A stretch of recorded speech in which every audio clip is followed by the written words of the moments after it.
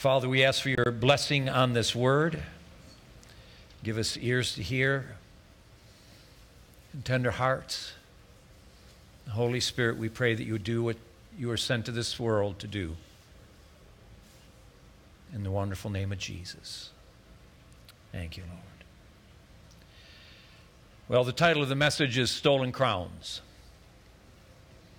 But I want to say something before we actually get in the message.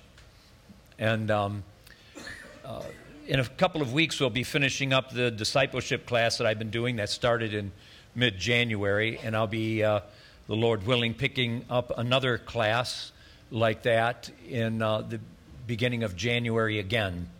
And so same design, same thing. So it's not it'll be a repeat. And so I want to make it open to those who really want some deeper discipleship. And I'm not going to go through it all now. I'm just wanted to share it for you to begin to pray about. And I really would like to be able to open it up for men and women, not just for men. But then I have another desire. What is right at the very core of this is to raise up preachers and teachers. It doesn't mean that has to be what your call is. It's just open for discipleship and those who want a deeper walk with Christ and just want to be a help with that. So pray about it, okay? And turn with me to 2 Corinthians chapter 11.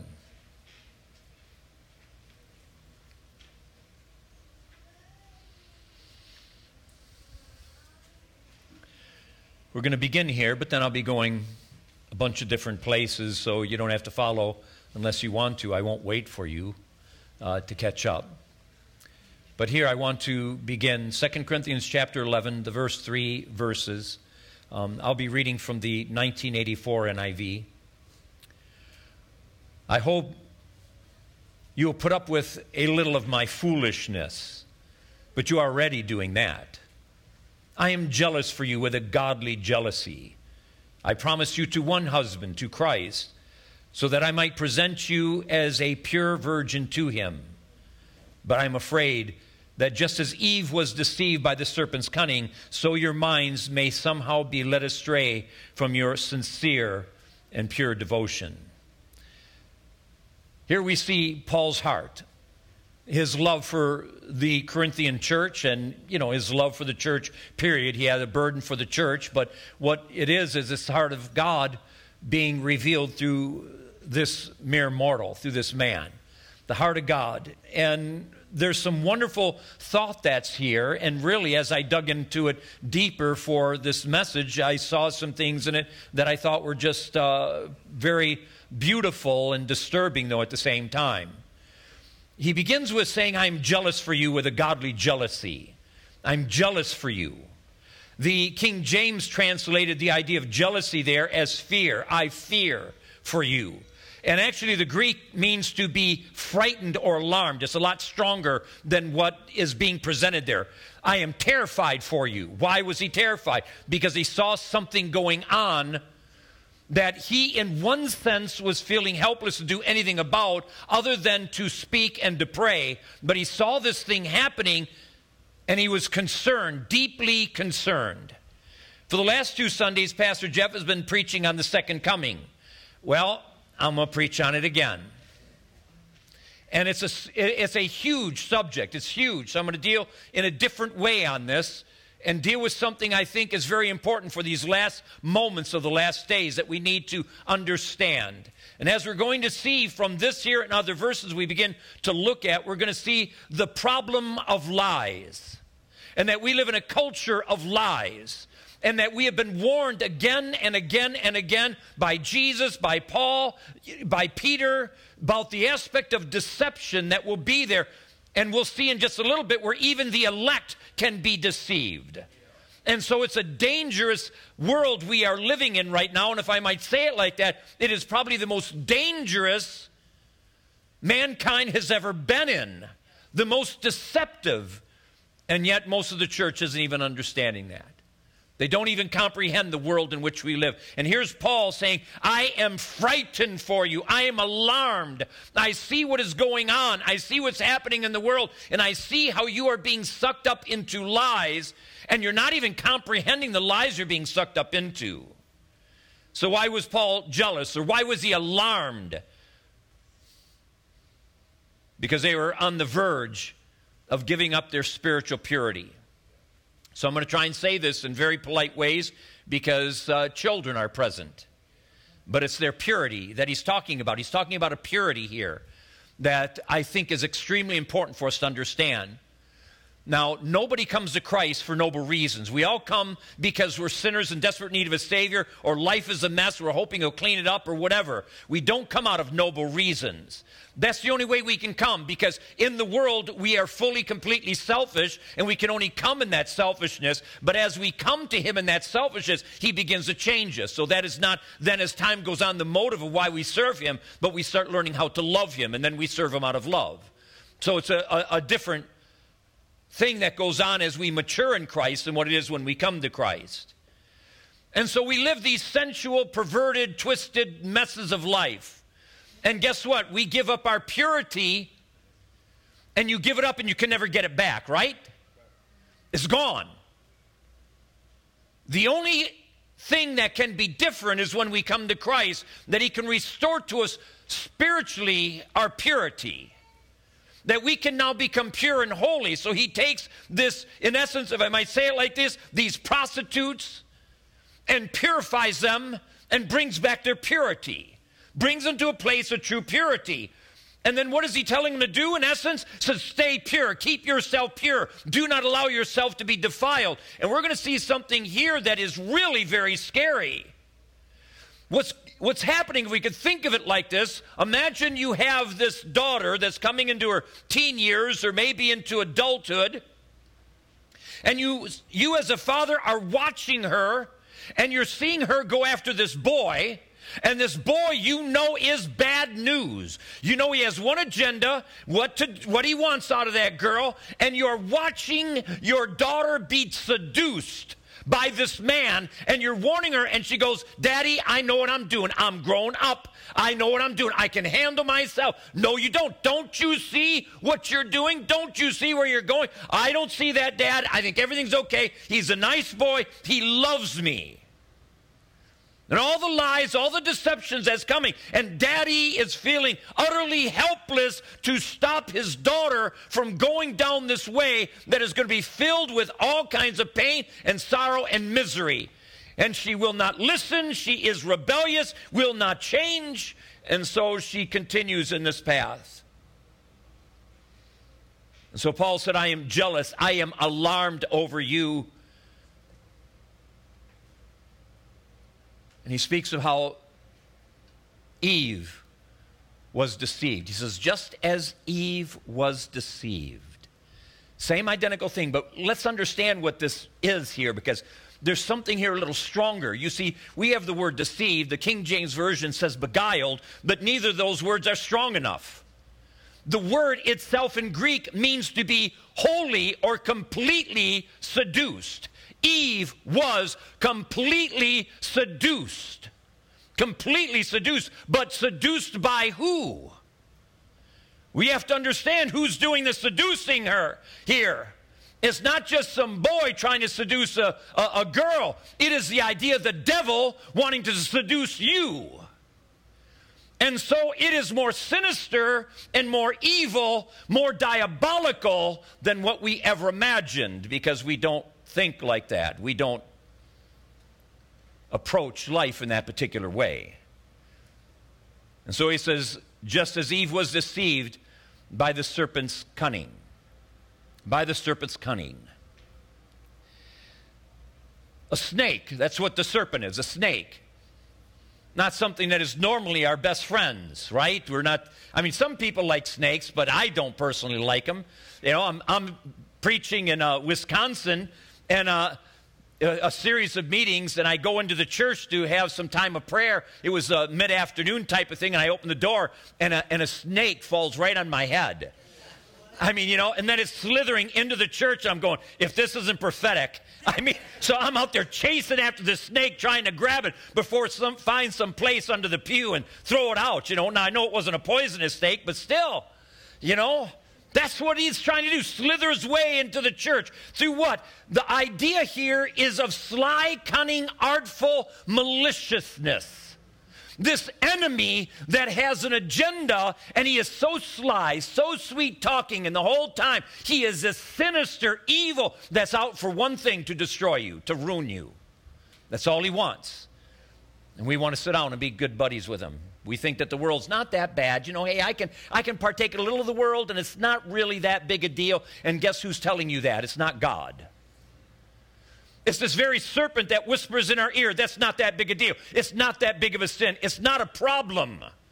And so we end up, instead of listening to God and his word, we start listening to this voice that appeals to our flesh, appeals to our self-life, and we start listening to that as if that is going to produce some good in our life.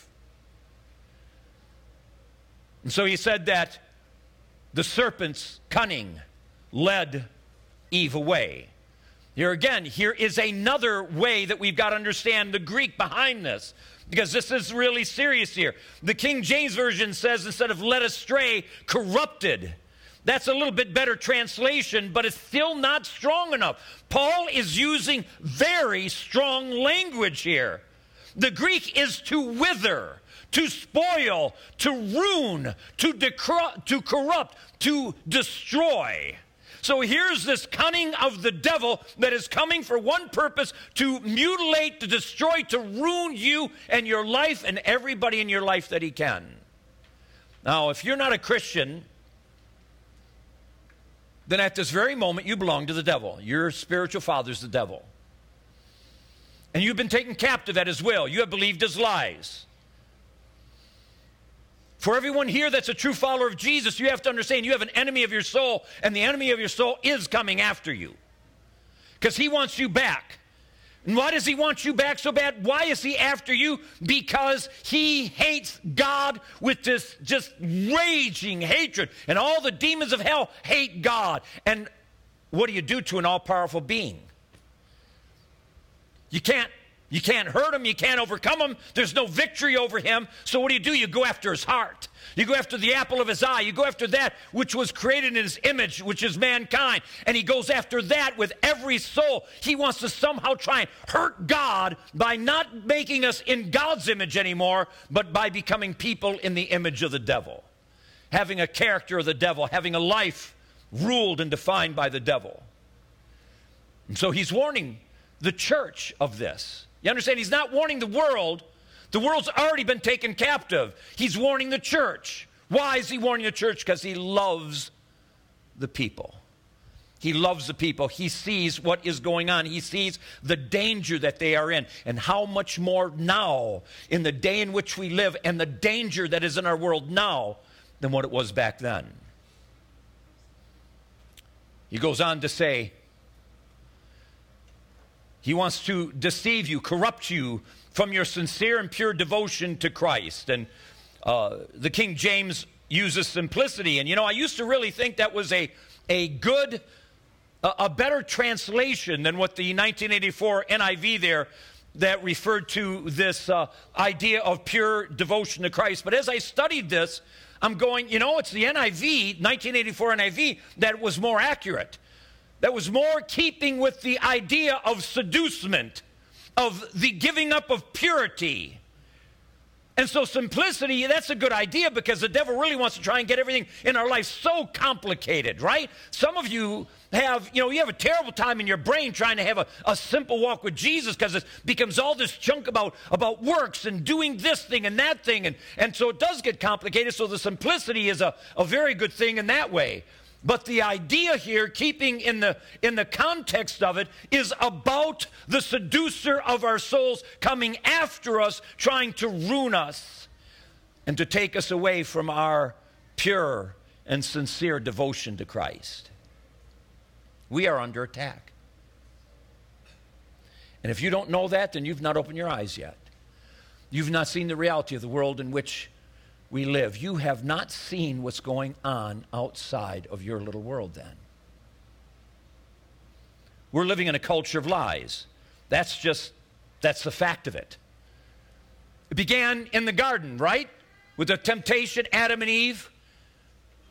gave in the terrible rebellion, and that lie began right there in the garden. So strange that you have the first church, the first sanctuary there, and lies getting into the midst of paradise, getting into the midst of the place where God would walk with Adam and Eve. The devil goes to church. The devil goes to church, and he's going after church people. He's going after church kids. And how's he going to do it? With lies. At the beginning of Matthew chapter 24, Mark 13, and Luke 21, Jesus ends up pointing out the stones.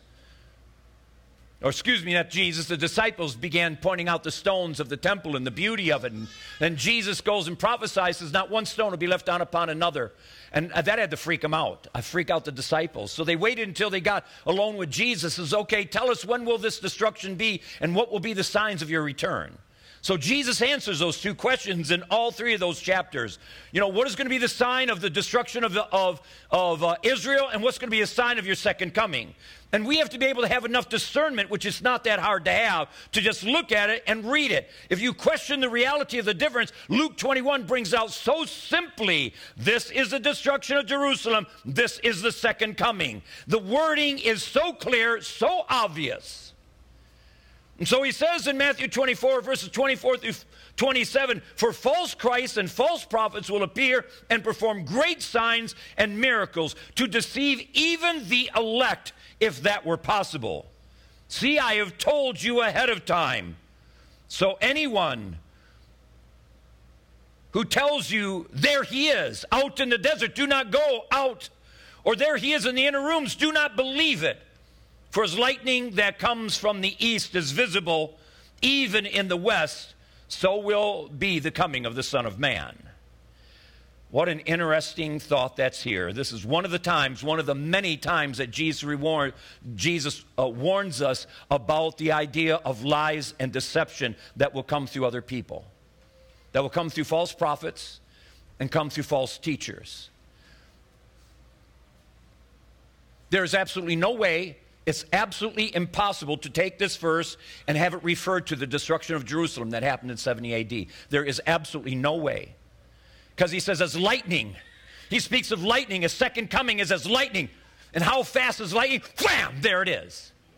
In the twinkling of an eye, he'll come back for his church in the rapture of the church. It took Rome, after Rome was driven out of Jerusalem by the Zealots, it took Rome to gather their armies, which took a lot of time. And by the time they finally got to Jerusalem and laid siege to Jerusalem, it was over 3 months before they were able to breach the walls. When they breached the walls, the bloodbath of the Roman armies was unbelievable. Over 1 million Jews died in the siege of Jerusalem. But while that siege was going on, the very zealots that was trying to bring freedom from the Roman Empire were more brutal to their own people than the Romans were to them. Unbelievable. It didn't happen as lightning. It didn't happen as lightning. You understand, there is absolutely no way this verse can refer to the destruction of Jerusalem. It's impossible. So is it possible to deceive the very elect? Now, if it wasn't possible, why would Jesus ask the question?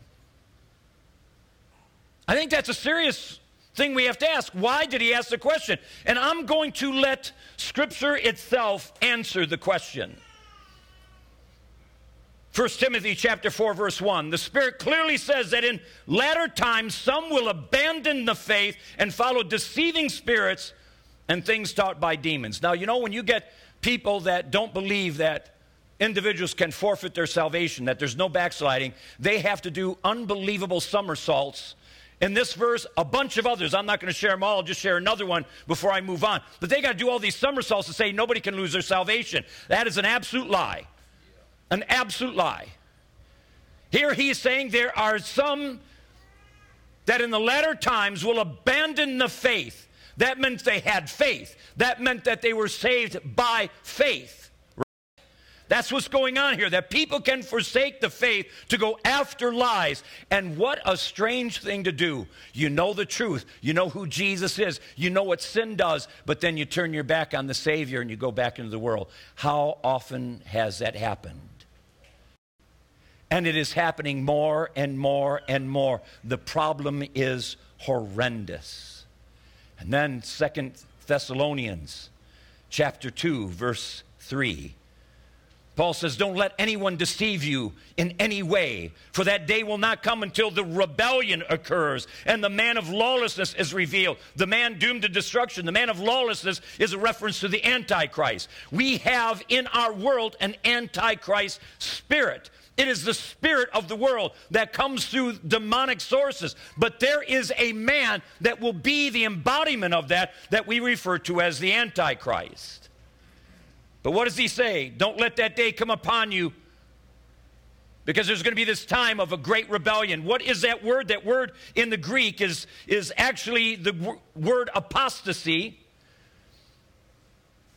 The King James Version translated as a great falling away, which I think is a much better way to translate it. But what this is, he says there will be a time where people desert the truth to go back to the enemy.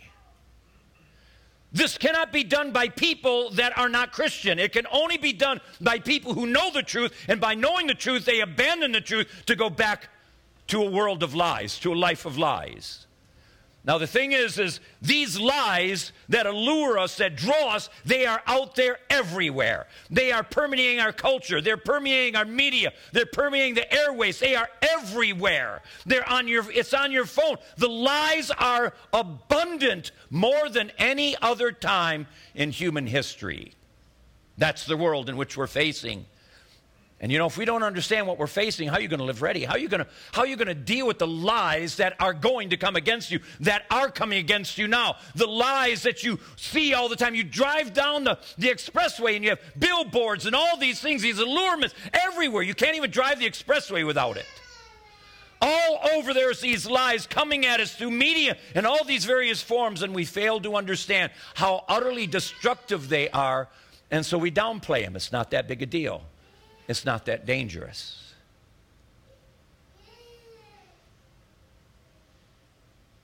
In 1 John chapter 5, verse 18, we're just told that those born of God do not practice sin. Those who truly walk with Jesus don't practice sin. Those who practice sin aren't walking with Jesus. But what have we done in this culture, this church culture in America of cheap grace, is we have went and downplayed the reality and the mandatory requirement of God that we walk holy with Him. That's not about legalism, but it's about the reality that this holy God will not let anything unholy in His heaven. And if we're going to walk with Him, and if we want to hear, well done, enter in, thou good and faithful servant, then we must walk in that holiness. And the only way we can walk in His holiness is we got to walk in that place of intimate fellowship with Him, because there's no other way that we can walk and be victorious and overcome the lies and the deception. To quote Matthew chapter 24 again, verses 10 through 13, Jesus said, at that time many will turn away from the faith and will betray and hate each other. And many false prophets will appear and deceive many people. Because of the increase of wickedness, the love of most will grow cold. But he who stands firm to the end will be saved.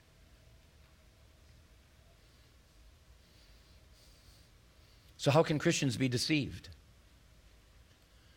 Many will turn away from the faith. And what will they do? This is crazy. They will turn right around and begin to betray those that they were once fellowshipping with, those they once loved, just like Judas. That same spirit of Judas, in essence, in people, that they'll leave and they'll begin to attack, they'll go back into the world, and they'll begin to live out the very things and become the betrayer of those who are walking with Jesus. How can Christians be deceived? Well, maybe I need to ask another question first, is how do people backslide? And if you ask people that question, they'll give you all kinds of answers. Well, you know, drugs or this or that, and give this whole list. And again, rarely do I ever hear a right answer. Rarely. Because there's only one reason why people backslide. Because they forsake their first love. The only reason people backslide is because they stop loving Jesus. And when we stop loving Jesus, there is absolutely nothing left to protect us from the world. Nothing. We've made ourselves vulnerable to this liar, this deceiver that wants to seduce us right into hell because we did not guard our hearts. We did not look at the greatest commandment as being the greatest commandment. So we gave ourselves to something else. And what does that mean? We became spiritual adulterers. Spiritual adulterers. And we allowed ourselves to be seduced away from the truth.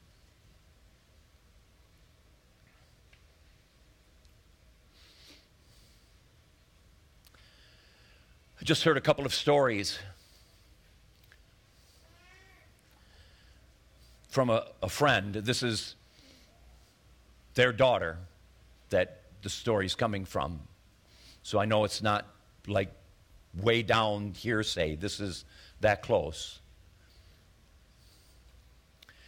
And she's in a Christian college, a big Christian college, a known Christian college. She's sitting in the cafeteria, and she is a believer, and she's eating lunch with a guy that's a believer as well, so he does love Jesus, and he ends up saying that, well, I need to go to my room. I got homework I got to do, and so he ends up leaving her. A little bit later, he comes back, and he is shaken. I mean, it was obvious he was shaken. And she goes and says, what's wrong? He says, I went into my dorm room, and my two roommates were having sex with each other.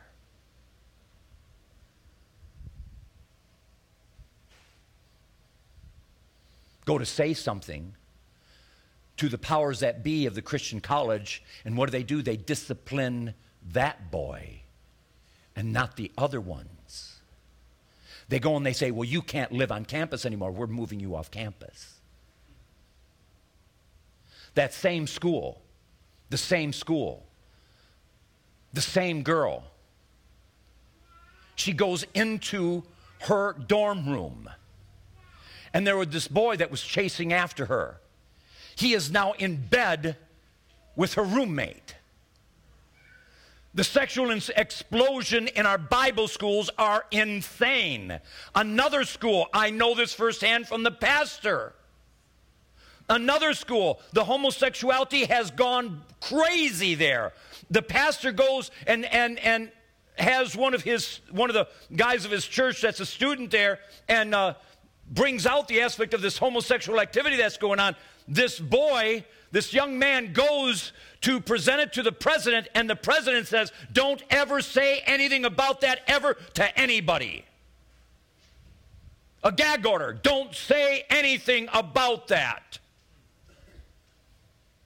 Lies. Lies. And you know where those lies really came from? Let me take you back. I don't want to get too off on this, but you know where those lies came back? They came back a long time earlier, because all those colleges were at one time Bible schools, which meant that they were not accredited. But they were able to be used for, 2 to 4 years to get a good Bible education and understand, but somewhere along the line, they wanted to become numbered above with the big boys. So they wanted to be accredited by the federal government. And when you get accredited by the federal government, then the government makes you do such things as what's going on. That one school I mentioned to you, the big one, professors are leaving left and right because the worldliness, the sin is running so rampant in the school. They say, this just abandon ship. This is the Titanic. It is going down. It may still be there as a school, but it will not any longer be a spiritual institution that is going to be for God. It may be a spiritual institution, but imagine what kind of kids are going to be produced out of there. That's going to be our next generation of pastors if Jesus doesn't come back. I'm preaching at a church in the New England states, and I somehow deal with the subject of fornication there. And there was this girl that was visiting the church, and she is furiously writing while I'm preaching, and she gave this note to the usher and says, give it to the preacher.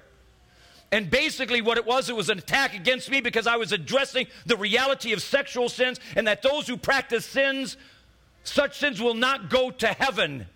She was going to one of these schools to be a youth pastor. So the next generation of youth pastor that she's going to be, she's going to say sexual immorality is okay. They are lies that are creeping into the church. They are destroying the church. They are mutilating it, seducing it, and the church doesn't even understand, doesn't even pay attention. They want to keep it under gag orders because, well, that's not a popular thing. You see, there's a reason why I'm saying all this, because we got to understand the lies that are getting in, and we can be in our little bubble and say, oh, no big deal, but there's a devil coming after you and coming after your children. It's the reality of it.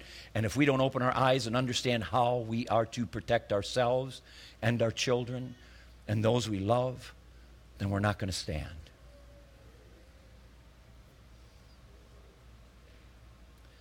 Second Thessalonians chapter 2, verses 9 through 12. The coming of the lawless one will be in accordance with the work of Satan displayed in all kinds of counterfeit miracles, signs, and wonders, and in every sort of evil that deceives those who are perishing. They perish because they refuse to love the truth and so be saved. For this reason, God sends them a powerful delusion so that they will believe the lie, and so that all will be condemned who have not believed the truth, but have delighted in wickedness. So why do people embrace the strong delusion? Because they refuse to love the truth. They refuse to love the truth. But you know, here's the thing, is we can't love the truth unless we love the truth in person. You understand? He is the truth. And unless we love him, we're not going to love the truth. And if we don't love the truth, then we're not going to want the truth to define our lives. How much do you really love Jesus? For those of you that are really walking with Jesus, how much do you love him? Do you want truth really defining your life? How many lies do you want in your life? How many lies do you want to embrace? And you go and say, well, this many lies is okay, but that many isn't. So here's a bottle of water. I know I've given this illustration before. How many drops from the toilet is going to be acceptable to you, and then drink this bottle of water? I mean, is 5? That's okay, just 5. No more than 5. I don't want any more than 5, because of 5, well, then it's too dirty. And that's what we try to do. We try and say, I'll let a little bit of wickedness, a little bit of compromise in my life, and it's not going to be that big a thing, but it defiles the whole thing. It defiles the life. It removes people from a place of right standing with God. And that's a very dangerous place to be in these days. How precious is your soul to you?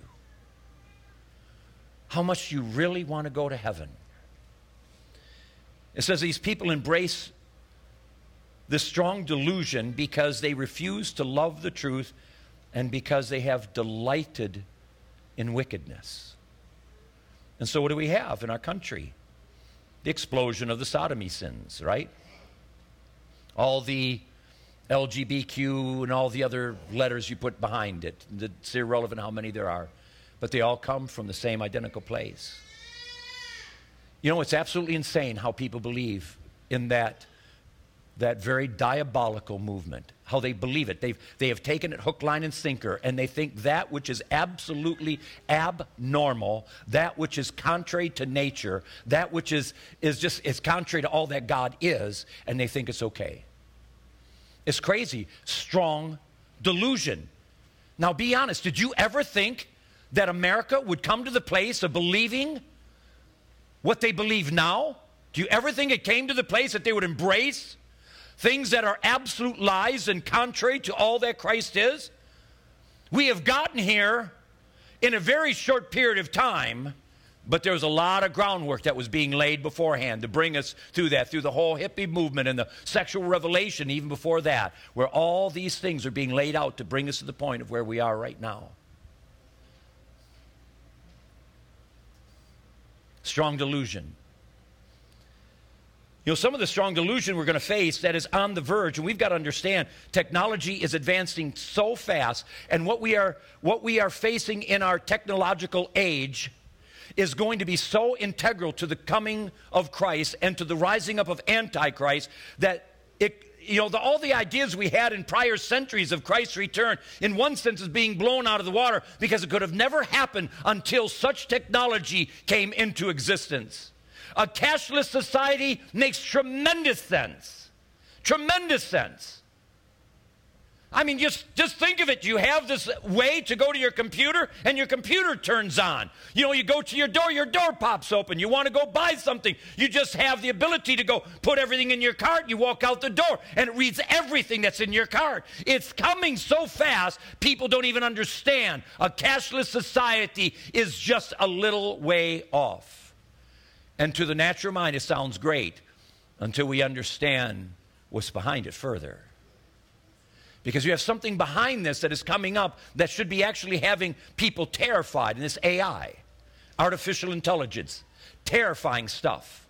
So terrifying that Elon Musk, which has his hands right smack dab in the middle of all this, which is crazy that he'd say it, but he says he thinks that AI is more dangerous to mankind than nuclear weapons.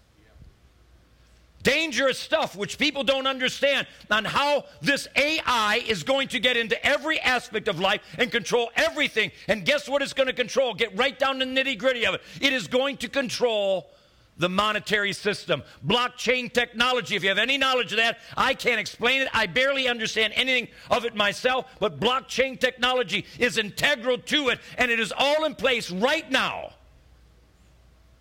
And yet the church, we just go on our merry way thinking, no, nothing's there, no big deal. Are you going to be ready when that mark comes? I can't tell you what it is. I don't know what it is. But I believe when it comes, we'll know those who walk with him. But those who don't, it's a scary time. And it's too late when this stuff starts really unfolding at such a fast pace. It is too late to try and get everything ready if you got yourself so immersed in lies. And so God wants to bring the reality of the truth to us so that we become a people that walk in security, because there is true security. There's eternal security in Christ, but it's only clinging to him. Okay, it's only clinging to him. There is no such thing as eternal security in this life apart from clinging to him. You don't cling to him, you're not eternally secure. Now, when you make heaven your home, you will have eternal security forever, okay?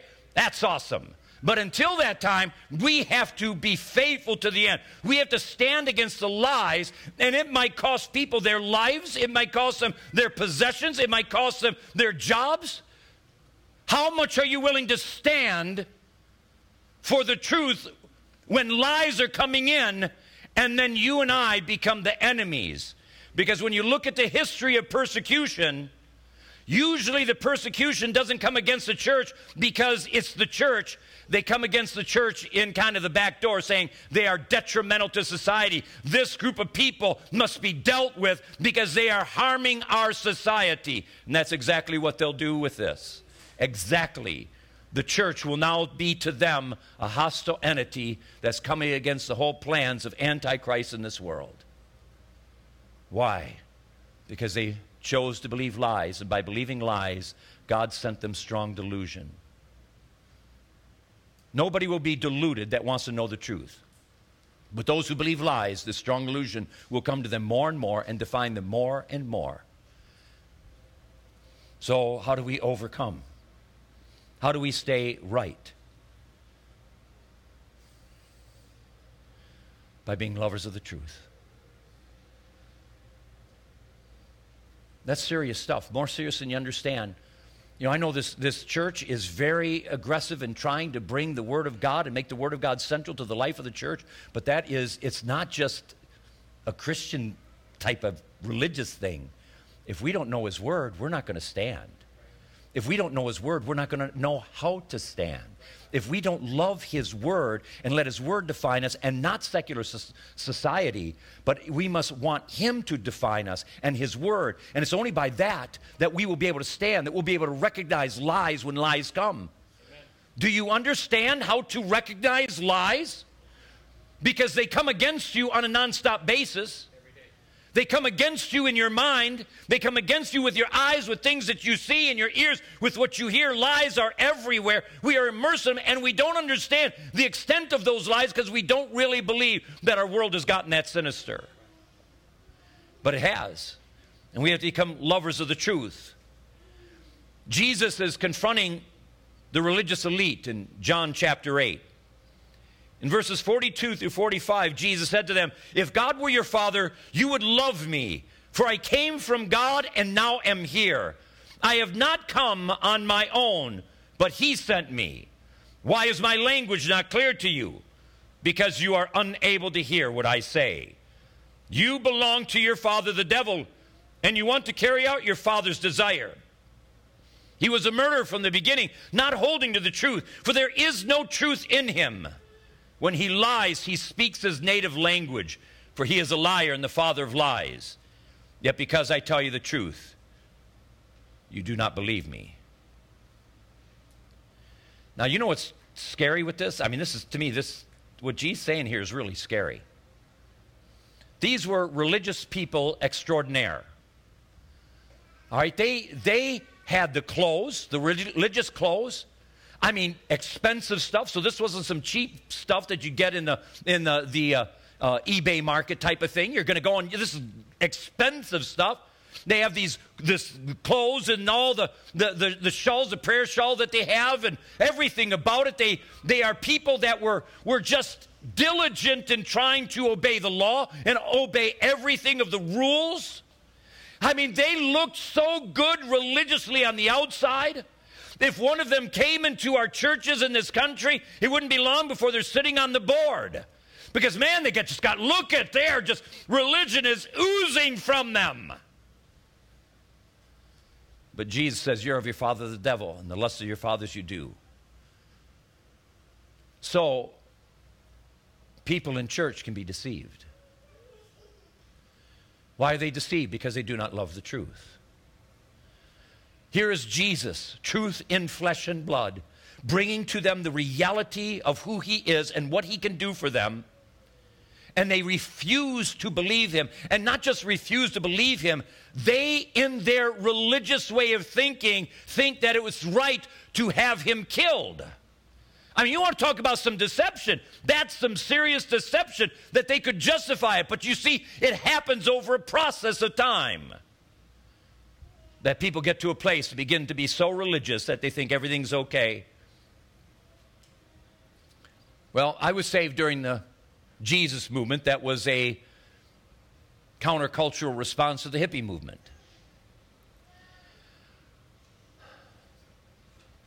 And you know, in the church that I was in, that was in revival, that's where Jesse got saved. I got saved in a park prior, but that was the first church I went to and stayed at for quite a few years till I went to Detroit and pastored a church, pioneered a church.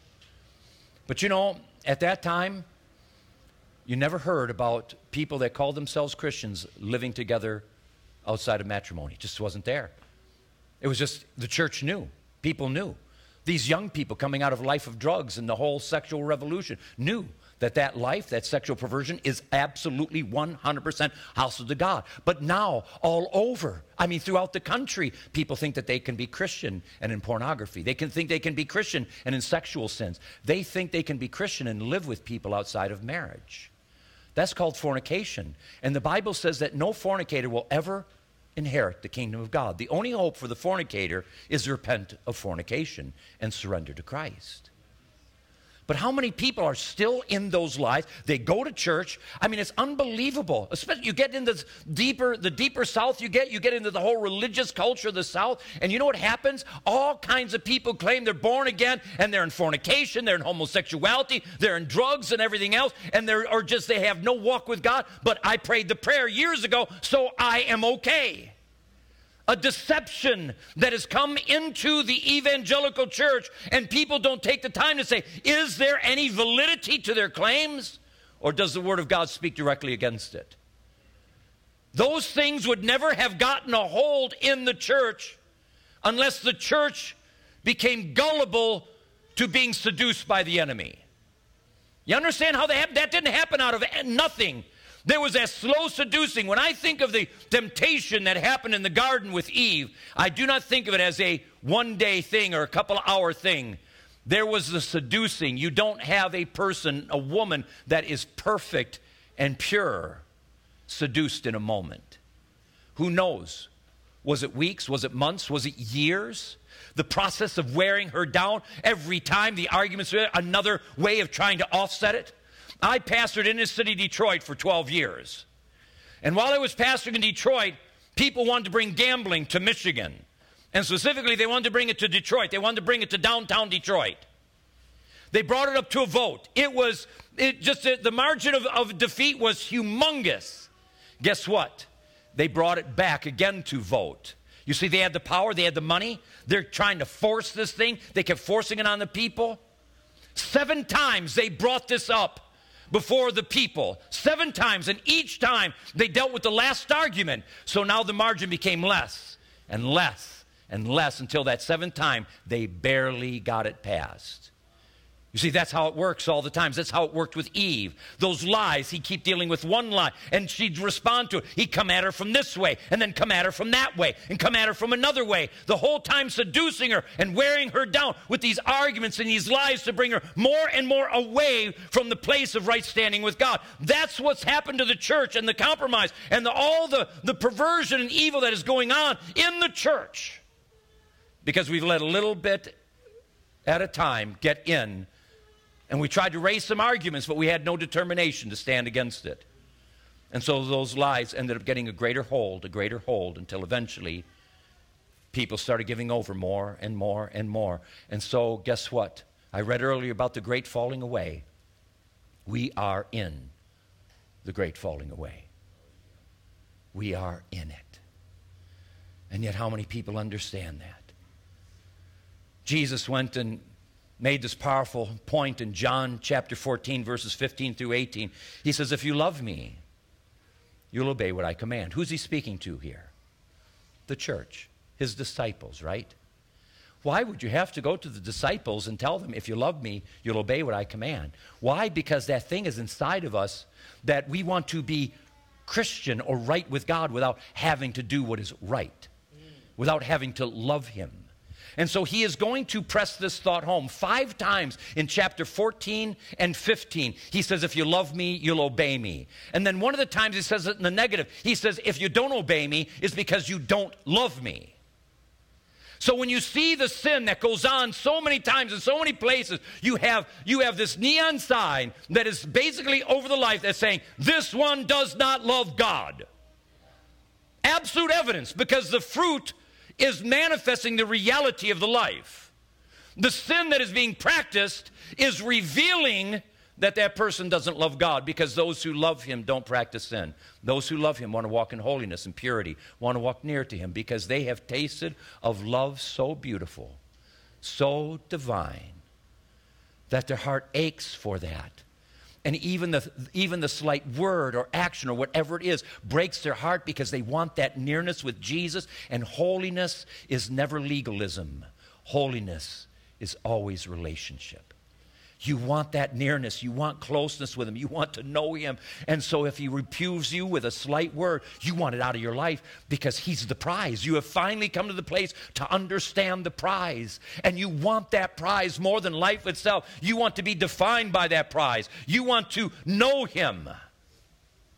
And so Jesus says, if you love me, you'll obey what I command, and I will ask the Father, and he will give you another counselor or another comforter to be with you forever. The Spirit of truth. So Jesus is the truth. The Spirit is the truth. Why? Because there's one God that's revealed himself as Father, Son, and Holy Spirit. Absolute truth is in God. The world cannot accept him because it neither sees him nor knows him. But you know him, for he lives with you and will be in you. I will not leave you as orphans. I will come to you. What a beautiful portion of Scripture. What a beautiful portion of Scripture. But what does it all begin with? If you love me, you'll obey me. Just that simple. Just, if you love me, you'll obey me. What is the devil always trying to do with us? I'm talking to us as Christians here, okay? What is the devil always trying to do? Somehow to get us to break some kind of commandment, to somehow go against God. Always trying to whisper those lies in our ear, bring something before us, somehow to go against what God wants. So he's undermining the rule of God in our life so that we will do what Eve did, touch what is forbidden, and not think that touching what is forbidden is that big a deal until you realize that a judgment has fallen then. And that's what happened to Adam and Eve. When they sinned, the judgment fell. Was there forgiveness? Well, yes. We have no evidence of it, though. There's not any evidence that Adam and Eve ever repented. We don't know. There was a sacrifice that happened because they were clothed with animal skins, so that means there was a sacrifice. The very first idea of sacrifice for atonement for sin was there, and that's how they were clothed. But no expression of repentance that I've ever seen in the Word of God that came from them.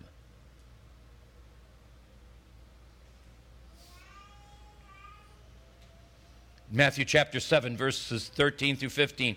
Enter through the narrow gate, for wide is the gate and broad is the road that leads to destruction, and many enter through it. But small is the gate and narrow the road that leads to life, and only a few find it.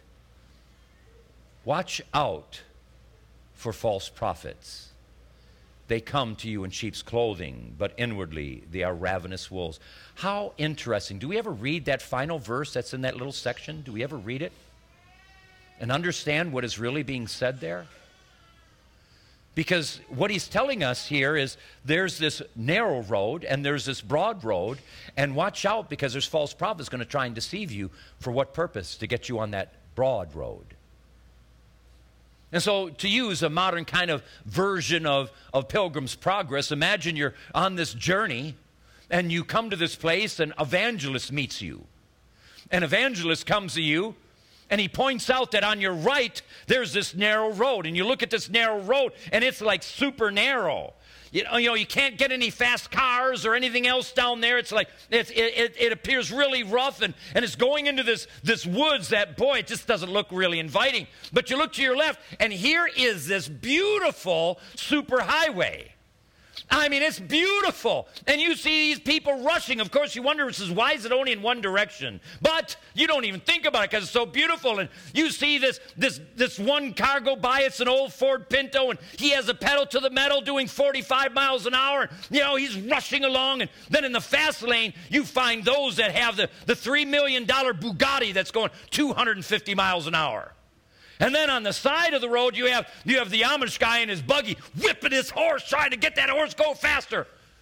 They're all going down this broad road, and they don't realize it's going to make a turn there, and it ends. It ends, and there is a bottomless pit. And if you look real closely, you'll not see any screech marks. No brakes are put on. They don't stop. They just go headlong.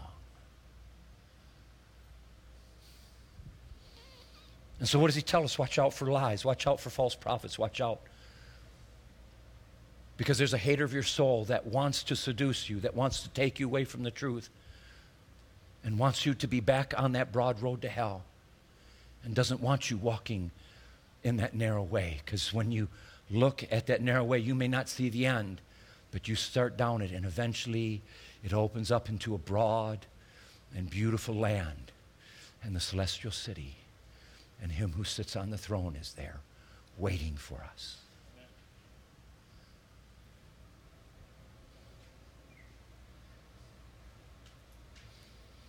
Two roads, which one are you on?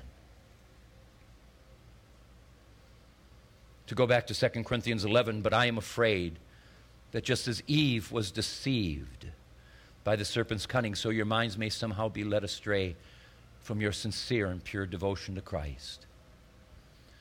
You see, that devotion to Christ, that pure and sincere devotion, must be guarded. What was it before? What should it be now? But what was it in olden times? Women would guard their purity. It was extremely important. Extremely important. How much more should our purity in Christ be important to us right now? That we want to be this chaste virgin right with God, waiting for him, so that when he cracks heaven and he sounds that trumpet, that we go up and we are with him forever. Or we breathe our last, and we know that like Stephen, he is standing there waiting for us. We are in such serious times. We're not to be afraid, because we have the God that is absolute victor. There is no defeat. No Christian has to live a defeated life. No Christian has to live a defeated life. We live defeated lives because we choose to live defeated lives, because we do not choose to walk in the victory, because we do not cherish the purity that He has given us. We don't cherish in the devotion that He calls us to, this precious thing that He has called us out of the world and called us to be His own precious possession. Do you understand? If you are a Christian, you belong to Him. You are His. He guards over you like a jealous husband. He loves you, but He'll not rob you of your free will. He will not make you walk with Him. He'll warn you, He'll call you, He'll prepare you, He'll do everything for you, but He will not make you. You must want to walk that narrow path. You must want to walk in that purity before Him, and to walk so circumspectly before Him that the world cannot accuse us of doing wrong, though they will, but they have no legitimate way to say that. Let me close with a final verse. Revelation chapter 3, verse 11. What's going on here is the Lord was calling John the Apostle to be His secretary. And he was to take dictation. And so the Lord was going to dictate to him 7 letters. And those letters were to be sent to 7 churches. 5 of those churches He rebukes. Of the 5, 4 of them He has something good to say, but He rebukes them. And it has this terrifying phrase that comes up a couple times, yet I hold this against you. It says, oh, you're doing a good job here, but I hold this against you, and if you don't deal with this, I'm going to take your candlestick away. I'll take your salvation away. Of the 7 churches, there were 2 that He praised. And I want to look at something that He said to Philadelphia, the church of Philadelphia. To the church of Philadelphia, write, I am coming soon. Hold on to what you have so that no one will take your crown. You see, the devil wants to steal your crown. He's out after your crown. He wants to do anything he can to try and rip that from you, to take that from you. He's a thief. That's all he is. He's a thief and a liar, and he wants to rob from you the preciousness of your salvation, to move you away from that place of loving Christ and to allow yourself to become an idolater, an adulterer, going after other loves. And so Jesus is the one that said that. Don't let any man take your crown. Hold on to it with everything that's within you. Hold on to it tenaciously. Fight any devil you got to fight to hold on to that crown, because it's too precious. It is more precious than you can imagine, because it's as precious as the God that gives us the crown. Father, we come before you now in the precious name of Jesus.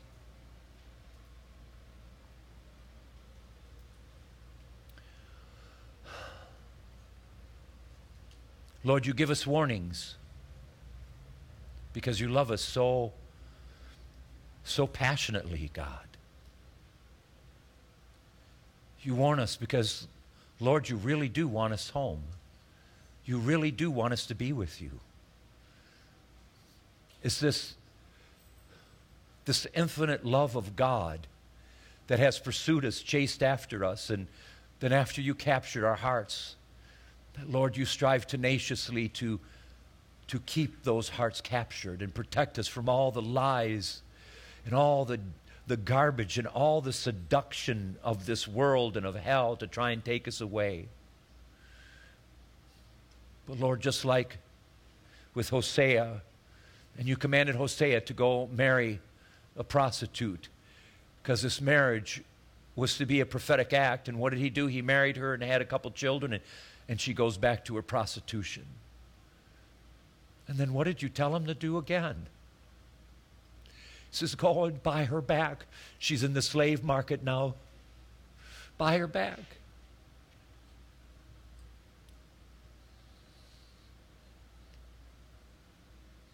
Because, Lord, your love for us is so great.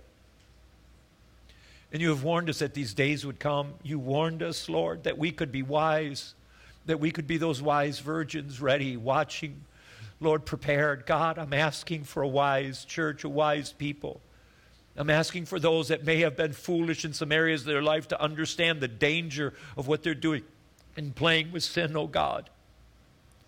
That they might get it out of their life and understand that they are being seduced, and they would not allow that seduction in their life anymore. But Lord, if there's anybody here that doesn't know you, God, they have been seduced by hell and given over to it.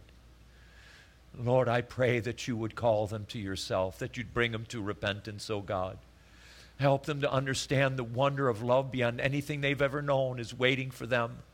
The lover of their soul, their own Creator, is calling them to themselves and wanting them to flee from the wrath to come. Lord, you do not want any to face your wrath. Lord, you did not create mankind to face wrath. You created us that we could know you and revel in you and enjoy you forever and ever. And God, your heart is aching and yearning. God, I'm praying for any that do not know you, that they would see the reality of your wonderful call and this tremendous gift of salvation that you're calling us to. There is no other way to escape the dangerous days we live in, oh God. It is through you and you alone.